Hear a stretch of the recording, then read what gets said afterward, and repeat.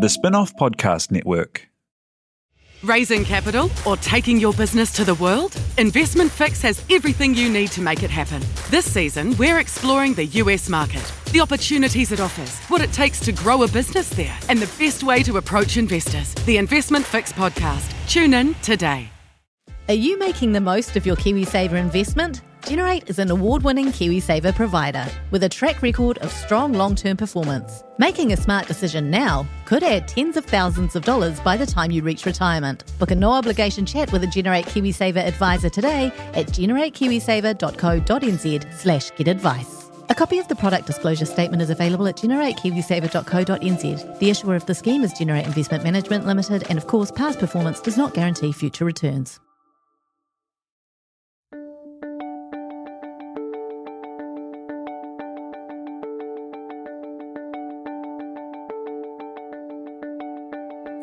Kia ora and welcome to The Good Citizen, a monthly podcast about interesting people doing interesting things that's brought to you by Britomart, the 9-block precinct in the heart of downtown waterfront Auckland, where good ideas and good citizens are always welcome. Excuse the construction noise in the background. I'm your host, Jeremy Hansen, and today's guest on The Good Citizen is a woman who's championing the benefits of a diverse workforce from inside one of the country's biggest banks. Fonteyn Kani is the head of Māori Diversity and Inclusion at Westpac, where diversity is seen as a vital part of a broader transformation based on sustainable values and community connections. Tēnā koe, Fonteyn. Tēnā koe. Thanks for coming along. Now, I wanted to start by asking about you, because you grew up in rural Tairāwhiti, but I don't think that working in diversity would have been something you pictured for yourself when you grew up. No, it definitely wasn't. Ngā mihi mahana kia koutou. Ko Fonteyn tōku ingoa, ko Ngāti Porou te iwi. Ko hikarangi te maunga, ko waipu te awa. Kia ora. To be honest, I was brought up with my grandparents. And so I was brought up in this place called Rere, which has now become famous on YouTube for our falls. You know, we're all the crazy people who are kind of, you know, jumping on things and then going down this kind of falls that look amazing. And yeah, it's a near-death experience. So that's what I come from there. Yeah. And I was brought up by my grandparents. So it was fantastic. I think one of the things for like in growing up, so I had as the precious grandchild that was fed off the spoon of my nana, is that, you know, that was my normal. So when I went to school, I remember this teacher saying to me, "Oh, you know, that's one of the poor kids," and I looked at him and went, "Oh, you obviously are looking at the wrong kid. I'm good, thanks." And you know, it helped me to see that what my normal and my sense of reality is just not kind of conditioned by what other people think or see. It's just like, oh, that's your opinion. You're only one person. I'm good, thanks.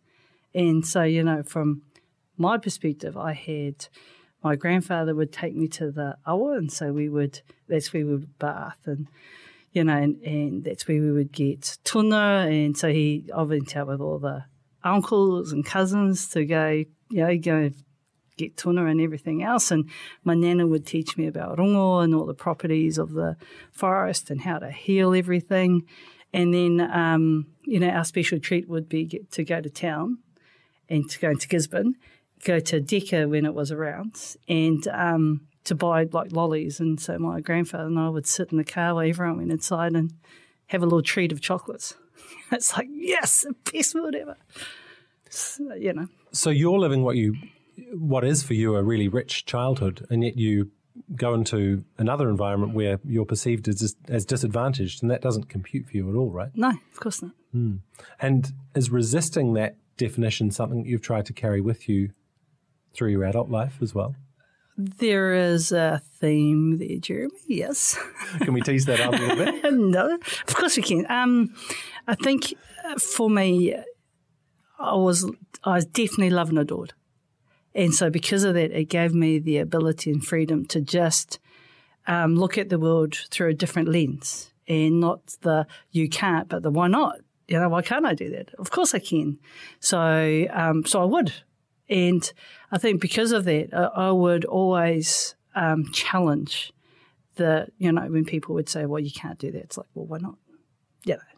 My nana didn't say it. She never said that to me. So obviously, and you're nothing to me. So I'm good, thanks. And so, I knew I had the support of the people I love the most to be able to go and be, courageous and adventurous, because that's just what you could do. So when you're in your late teens and it comes time to think about further education, there's no university in Tairāwhiti, and that kind of thing. Yeah. What options did you consider, and why did you choose to follow the path that you did? Well, so when I was younger, my grandfather died. So then we went to live with my parents. And so my father is Te Kani from Ngāti Porou. And so he was brought up under the Ngata reign. And so I call it the reign of Ngata because he had such a large influence over everyone on the East Coast around. The land is there for, that's our prosperity. It gives us wealth of knowledge. It produces wealth for us. It's our economy, and it brings us all together. So I was brought up with my dad as whakapapa connects us and the land provides for us. So education was huge. So our land, we would consolidate. So we would all come together, share our wealth, share our knowledge. And so when I was growing up with my father on this farm, my dad took on this man who had 9 children. He was a drunk. He was Australian. And, he had 9 kids. And I looked, I said, Dad, what are we doing? Come on. What can he do? We're on a farm and he's a drunk and he's got no skills that we could really use. And so my father looked at me, he said, well, he's got 9 children, and of those 9 children, that's where our talent is going to come from. He didn't use the word talent, but he said, look at the children he has. There's our future farmers. There's the people who are going to live and be our shepherds. That's who we're going to be able to have and keep and support. He said, and as for the dad, he said, my role as a man is to help other men to be able to provide for their families. And that's what I'm going to do. So he said, sometimes what we forget is that the pressure on men to provide is real. And so as another man, that's my job, is to support him to support his family. And so that's what we did. So, they worked for us on the farm. And this, we all became great friends. And it helped me to see you look past what you can see and look to the person, because I didn't know him. And then once I knew him, he was this amazing man who could fix anything with an engine, and amazing cook, was a great dad. But I would never have got to any of that if it wasn't for my father kind of pushing me past what I could see. And so for me, diversity, kind of, you look at the obvious. It's like, here's a white man who's an Australian, he's got 9 kids. Whereas what my dad did is pushed me to go, well, so who's the man?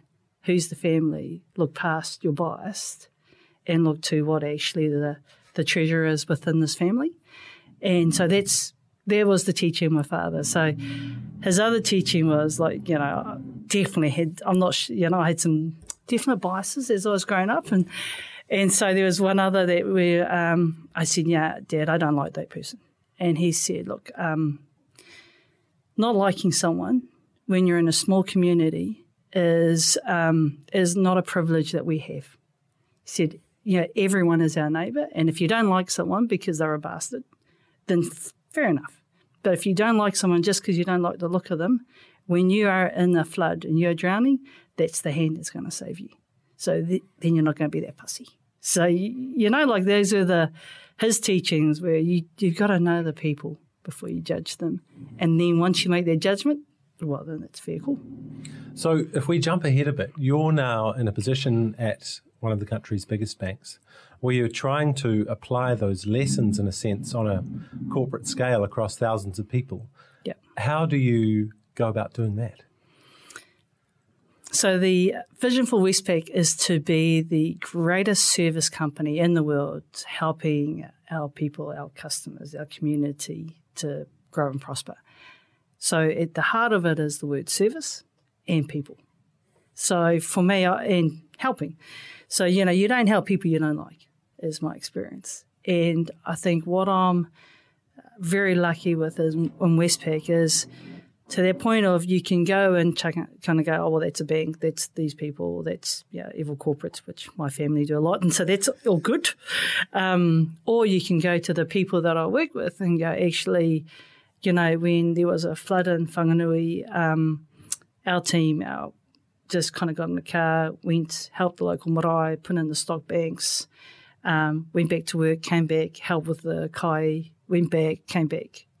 And they didn't see that this was a marae. They didn't see that this was we're Māori. What they saw was, here's a flood, these are stock banks, this is our community, we just got to all pitch in. So that's, and I think when we go to purpose and when we think about service and care for people and helping people, that's a very different discussion than, financial returns and, those kind of things. So I tend to look at, I work with a whole lot of people that care. And so I think my job is to connect what they care about and who they care about and who they provide care to, and put it into a way that they can actually act on it. Because I was thinking that, there are very few people who disagree that diversity is good. There are certainly some that disagree with it, though. Yeah. And because of that presumption, you often probably don't have to justify the case for it. No. So I wanted to ask you what arguments you make for diversity when you are confronted by somebody who doesn't see not only a monetary value in it, but just don't think it's kind of worth the effort. Well, that's not just in a bank. No, I mean across the board. And I think for me so in my family, so my mum was Jackie Kani, who was the president of the Māori Women's Welfare League, and she was also became the general manager.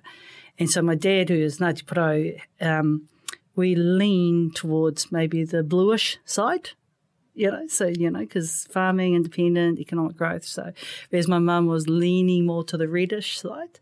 And so in our house we had this great tension, although, we kind of, you can look at it back now, between social justice and looking after people and economic sustainability.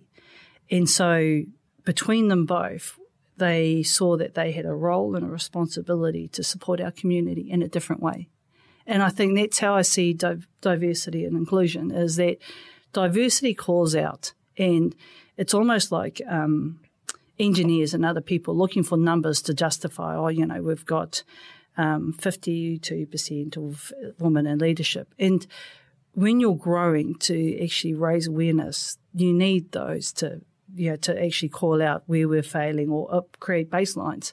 As you get more mature, we've got to grow in our maturity to go, actually, that's fine, but how do we actually celebrate that, take away the numbers from the woman in leadership and start looking at the woman like Gina or Karen and their amazing skills that they bring to a role, which it's great that they're women, it's great that they're this, it's great that they're there, but actually they are people who have got amazing skills and the depth that we need to be able to succeed. And sometimes diversity doesn't go into the depth of what people bring. All it does is calls out the facts. The fact is, like, for example, I went to my, I tell this story a lot, but my son plays soccer, and so I went to his prize giving at his school. And if I was looking through a diversity lens, the majority of the coaches, all the coaches, these are boys and girls team, were white men. Varying ages, but all white men. And so diversity would go, we've got a whole lot of white men teaching our boys and girls, and this is the future of soccer. Yay. Inclusion, on a lens of inclusion, I looked and went, wow, look at all those sons, dads, uncles, just giving up their weeknights and their weekends to be able to support all these children to enjoy soccer and being in sports and participating. At no point was there anyone that said, oh, look, women, you can't be coaches or you can't be managers. But these guys are just so passionate about sharing something with all their, everyone that matters in their lives, that if you didn't use a lens of, my view, if you didn't use a lens of inclusion, you would just kind of create this lens of diversity that calls out something obvious but not really true. Are you suggesting there's there's possibly, no, that's the wrong way to put it. I was thinking there's a superficiality about diversity, but I guess it's more that it presents an opportunity to go deeper. I think that it's, I'm not sure about that. I'm not politically correct in any by means, but I think sometimes we want quick facts. Yeah, quick fact, as my nephew would say, quick fact, did you know? And, go through all the things that are factual. And he's not wrong. But I think what inclusion does is it gives us an opportunity of outing people, like, there's those people or there's that person. And when you start walking in a community, you're making a difference when you go from, you people or those people to, I was with Sam and Annie, and this is what they talked about, and this is what matters to them. And so you stop kind of outing each other as you or they or this or that to going into what actually is the problem and how can we be part of a solution and what does that look like. And sometimes differences are just what they are. You're just different. And you don't have to kind of be hugs and kisses at the end of it. But what it does call you to is actually to come to a realisation that you can no longer say all those poor people. You can say, actually, I was with James and he's on the street and he's a story, and it's very different to Mary who's sitting right beside him. But you won't know that if you don't talk to people. With those anecdotes, you're also kind of massively broadening your own job description. And it made me wonder about when you're taking things from measurable targets, such as the percentage of women in senior leadership positions, to the lens of inclusion as you describe it. Are you also making your job infinitely more complicated? And then how do you tackle that in a big organisation like the one you work in? Because I imagine there's a risk in a position like yours that if you don't have full buy-in from the organisation, you're going to be kind of pretty powerless. Yeah. And I'm not sure about complexity. And I think for all of the work that I've done, the greatest success I've always been part of is collaboration. And, and having a clear kaupapa or clear purpose. And the purpose for Westpac has been stated in their vision. Does everyone buy into it? Well, you got people who are a little bit cynical, going, oh, yeah, that's lovely. But then if you carry on, if you do things and you always do it, and then that's what makes the difference. So when I started, and so I developed a strategy for Westpac 2 years ago called Te Kākono, and it was to embed normalising working with Māori and iwi. And so we have, 3 strands.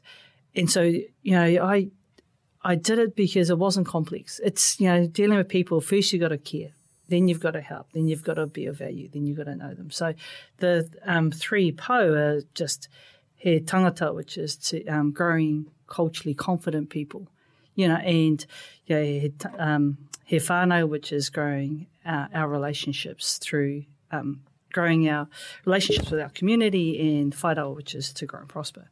So, I can count past 3, but mostly 3 is the number that we work with to actually be able to go, well, these are our 3 things. And so that way you're not winning everything, but you are making ground on the areas that you care about. So how do you ensure in an organisation like yours, and any other organisation for that matter, that diversity and inclusion aren't kind of nice to have add-ons, but kind of fundamental parts of the way they want to do business? It speaks to purpose, your vision, your purpose. So the vision of Westpac is to be a great service company, or the greatest service company.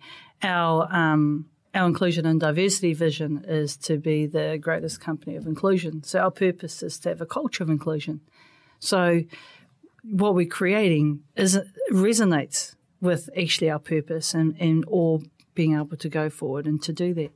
For other organisations, if you've got a vision and a purpose that is not aligned to being of service, to helping people, or you really don't care, like to be technically the best company in the world, well, that's got nothing to do about community involvement or connecting. You just want to be technically the best company in the world. So, you've got a whole workforce that's saying, okay, so we're just going to hire people who are technically good. That doesn't mean they're connected and that's my view. Whereas if you've got a company that says we want to empower our communities, provide support to our our people so that we can be the best employer, then you've got a platform to be able to intimate and start change if you haven't already. The gaps, of course, in diversity and inclusion that you're dealing with are not part of a single business, they're societal. And so I wondered if you ever had kind of head-banging moments where you felt the whole thing was a little bit too hard. Yes. Well, so, under diversity, and they say inclusion and diversity, but for real, when you're actually counting the numbers of people who are, can fit LGBTI, Māori, women. And so, I tick most of those, and even like with people over 50. So, I'm like, hey, I'm rocking the ticks, woo-hoo. And so, so I had team members who would go, Fonteyn, can you come to this meeting? I said, no. And I said, why don't you invite more women or other people? They said, because you only take one seat and you tick them all. So that was one of those head-banging moments, I must admit. Another moment was when I had one of my colleagues say, well, you're not a real banker like me. And I said, oh, okay, well, let's tease that out. I said, you work for He goes, yeah. So, and I get on really well. So there's a point of safety that he felt he could kind of have this honest, direct discussion with me. I said, okay. So I said, we both work. I said, so you work for Westpac? Yes. I said, well, so do I.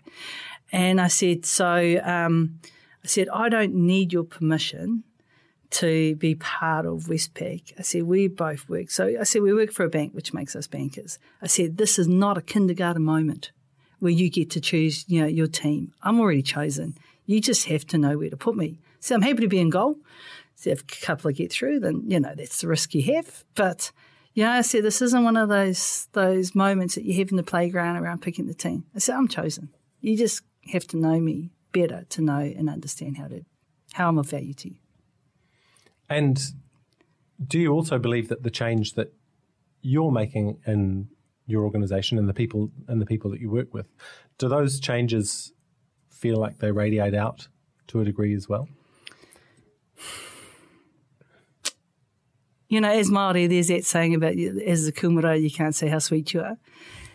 Yeah, who knows? Are my family going to say, well, you're doing a great job? Doubtful. Are they going to say you can do more? Absolutely.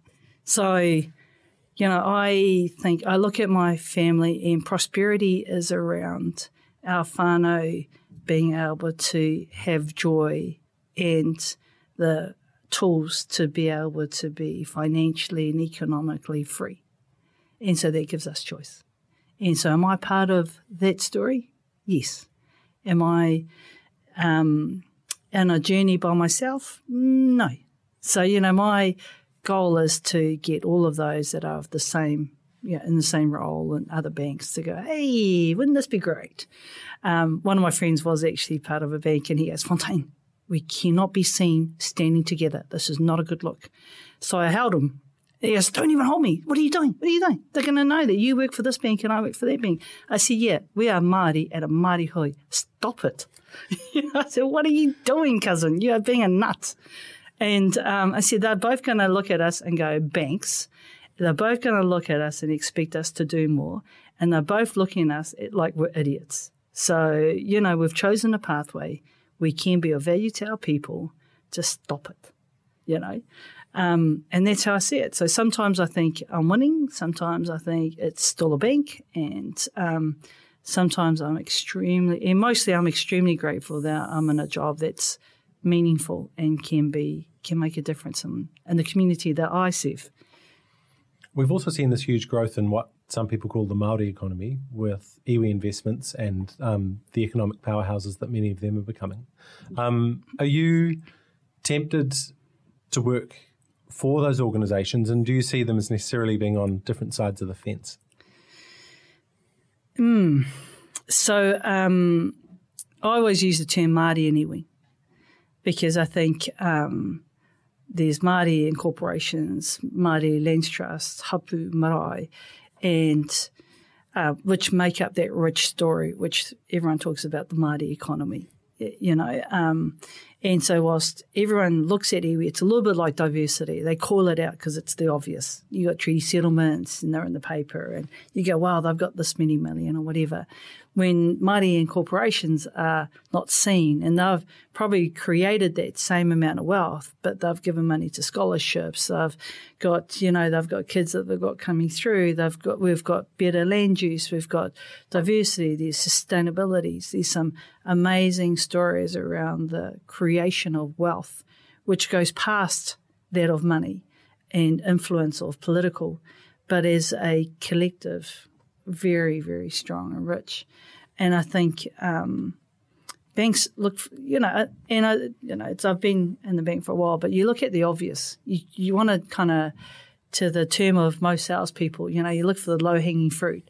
And in my community, there is none. It's all attached to a tree, and the tree's quite attached to the fruit. So you can be swinging off the low-hanging fruit for a long time. But, people do look at iwi and go, oh, look, there's this Māori economy that's 50 billion. And it's an economy. It's an ecosystem that's connected to many people and many lives and to papatuanuku. And, we're not independent from those things that mean everything to us. You live in Hamilton, Kirikiriroa, with your wife and your 5 kids. Yes. And you talked earlier about how your grandmother had shaped your views, and also your grandfather and your father and mother. How do you impart this stuff to your own children, and how different do you think their experiences to the one that you had in the world you're growing up in? Are they going to kind of graduate into a place that's easier for them to live in? I think that, so my philosophy of life has been life is for living. And, how do you help your kids to be robust, to live a life to the fullest? And so my philosophy and what my grandmother and grandparents had created was, when life gets rugged, know that you can always come home to just kind of find that place, that little sanctuary where you can be whatever you want to be. If you want to be a duck, sure. Like our family just don't care. But it's the ability to go somewhere and know that this is your haven, where you are loved and you are cared for, and you buffer yourself up, ready to go back into the world and not to hide forever. And, that's what my grandmother gave. And so, like I'd go out and I got this kind of big award at school or whatever, and she said, that's great, and that was it. That's kind of all I needed. It was just that my nana knew and that she agreed, and she was always there as my support, and as with my parents and everyone else. And that's kind of the future for my kids and my grandkids, is that love you deeply, will always look to support you whatever way we can. And the greatest is being able to be your greatest supporters. And kids, I tell you, I think my greatest lessons around diversity and inclusion comes from kids, because when they choose friends, some of those friends you go, really? That one? So my son got invited. For instance, my son, of course, I love all my children, and he said, oh, Mama, I've been invited to this birthday. I said, great. And he said, oh, she's going to pick me up on the limo. I said, she? Awesome. And I said, what parents are there? And she goes, her dad must have money, so he's paying for everything. But apparently he's got this, bracelet, which means he can't leave the home. I said, yes, I've seen one of those, son. I said, let's meet your friend, shall we? And let's meet the dad. But, those, he was just totally oblivious to why her dad can't make it and why he has a bracelet, which means that he must stay at home. And I said to him, that's lovely, my son. I said, I'm sure you can go to the birthday. I said, we'll just be coming with you. Isn't that exciting? He goes, oh, Mum, I don't think I'm going to go now. I don't want you at my party. Yeah, I don't want you at my party with the girl that invited me. I said, all right, son, it's okay. I said, I'm not offended. I'll just wait for the next one. But, so our kids they have no they just look for people to play with.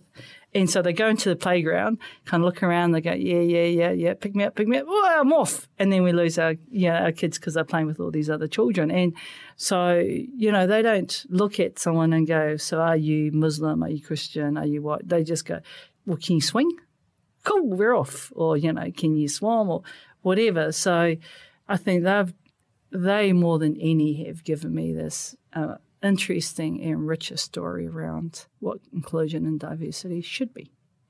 And it sounds like they work as an inspiration for you in your daily work as well, yeah? Yeah. So I'm sure they're not always inspiring, but oh, that pendulum swings. Not always inspiring, but definitely. So my view is that 5 children, and so beautiful blended family. And so we have 3 grandkids, and then and then every child brings home a child. So you your family becomes bigger, because you you have this person calling you Nana, and they definitely don't look like you, they definitely don't sound like you, and they don't live with you. And you're like, okay, cool, sure, whatever, kid. What would you like? Or else the good one is when they call you mum, and you're like, okay, sure, yeah. So you just learn to just kind of go with it, accept more, and then your family just kind of grows. So, how do you think, you're talking about kind of a real openness amongst kids there, which many of us see. What happens to kind of close that beautiful openness off? Well, I kind of hate school. I think they get kids ready to be, drones workers. So, you've got, writing, reading, I think they're kind of chucking in some others or whatever. But where's creativity? There's a whole raft of other things that are missed for children to be, have their own opinions, grow to be whoever they can be, whereas school kind of stifles them about a bit. So what you learn is you have control freaks and stuff. So I think school tempers some of whatever. And I think, for me, the most amazing teachers can either support your kids to grow and thrive and have a richness of life, but they can also go, actually, you're going to be a loser. And they allow one person's opinion to dominate over the rest of their lives. And so I'm not blaming school. I just think there's room for improvement around schools and the messages that are being delivered through, spending so much time with our kids. When you think about they go from primary to intermediate and secondary, and, I've got a beautiful 18-year-old son who's just terrified of leaving school. He's like, I've become the kingpin and now I've got to leave school. Oh, my God, I've got to go back to being a nothing. I said, but son, you're not. He goes, yeah, but Mum, I'm 18. I'm seen as a smart ass. He said, I'm not feeling very smart. He said, but I've got to retrain, and it's like going back to the bottom of the pecking order. I thought, well, that's a different way to look at it. But, it terrifies him. So he's leaving this whole kind of institution that's kind of groomed him to now kind of growing up to being an adult, and he's like, I'm not looking forward to that. These topics that we're talking about, diversity and inclusion, are much more talked about or seem to be in society at large nowadays than perhaps they were a few years ago. So does that mean that you have a greater sense of optimism about the world that your kids are entering into, and about, the issues and the prejudice that they might encounter? I think when I was growing up, it was a predominantly Māori community, so not much diversity. Went to another school where the diversity was like when you can spot the white kid. So, that's kind of Gisborne. And then I go to, fast forward to my kids, and, we have all the diversity of the Indian communities, the diversity of Chinese, and my daughter is amazing, and she knows all of them. She knows how to pronounce their name properly, spends lots of time helping me, and the differences of the cultures. So, my hope isn't in everyone being that understanding and gracious and loving. It's actually based on you've got to you just have a couple of people who always do that. Yeah, and for my kids, it's, well, be that change, create what you want. So diversity and inclusion. Remember, we had a workshop, or we brought some women in to talk about Mana Wahine series, where we had Dame Nada Glavish, we had Vanessa Eparaima, and we had Bronwyn Yates. And they were talking about what that means for them and how far we've come and not come. And Nada said, well, she said unconscious bias is just institutional racism kind of delivered in a different way.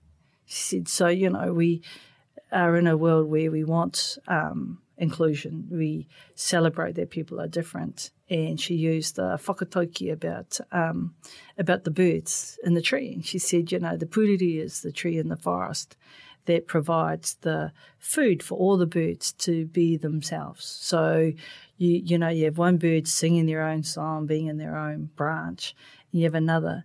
And she said, life is a little bit like that forest. You find the tree that will nourish you, that will feed you, and allow you to be who you are and sing your own song. That's a great place to end. Fonteyn Moses Te Kani, thanks so much for being on the podcast today.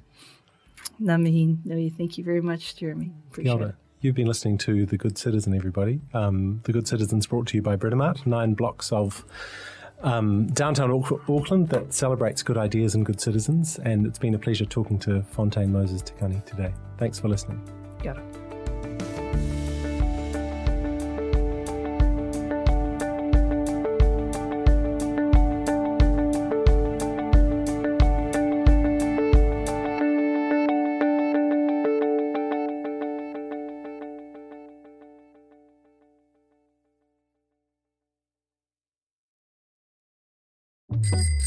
Ready to rediscover the joys of cycling?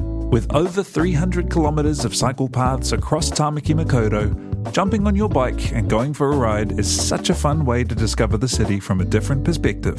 Cycling is getting more and more popular across Auckland, so now's a great time to join the hype and give cycling a go. Head to at.govt/cycling to find your nearest cycleway today. Talo for Lover. I'm Madeline Chapman, editor at The Spin-Off. If you have the means, consider supporting our high-quality journalism by becoming a Spin-Off member. Sign up now at thespinoff.co.nz/donate. The Spin-Off Podcast Network.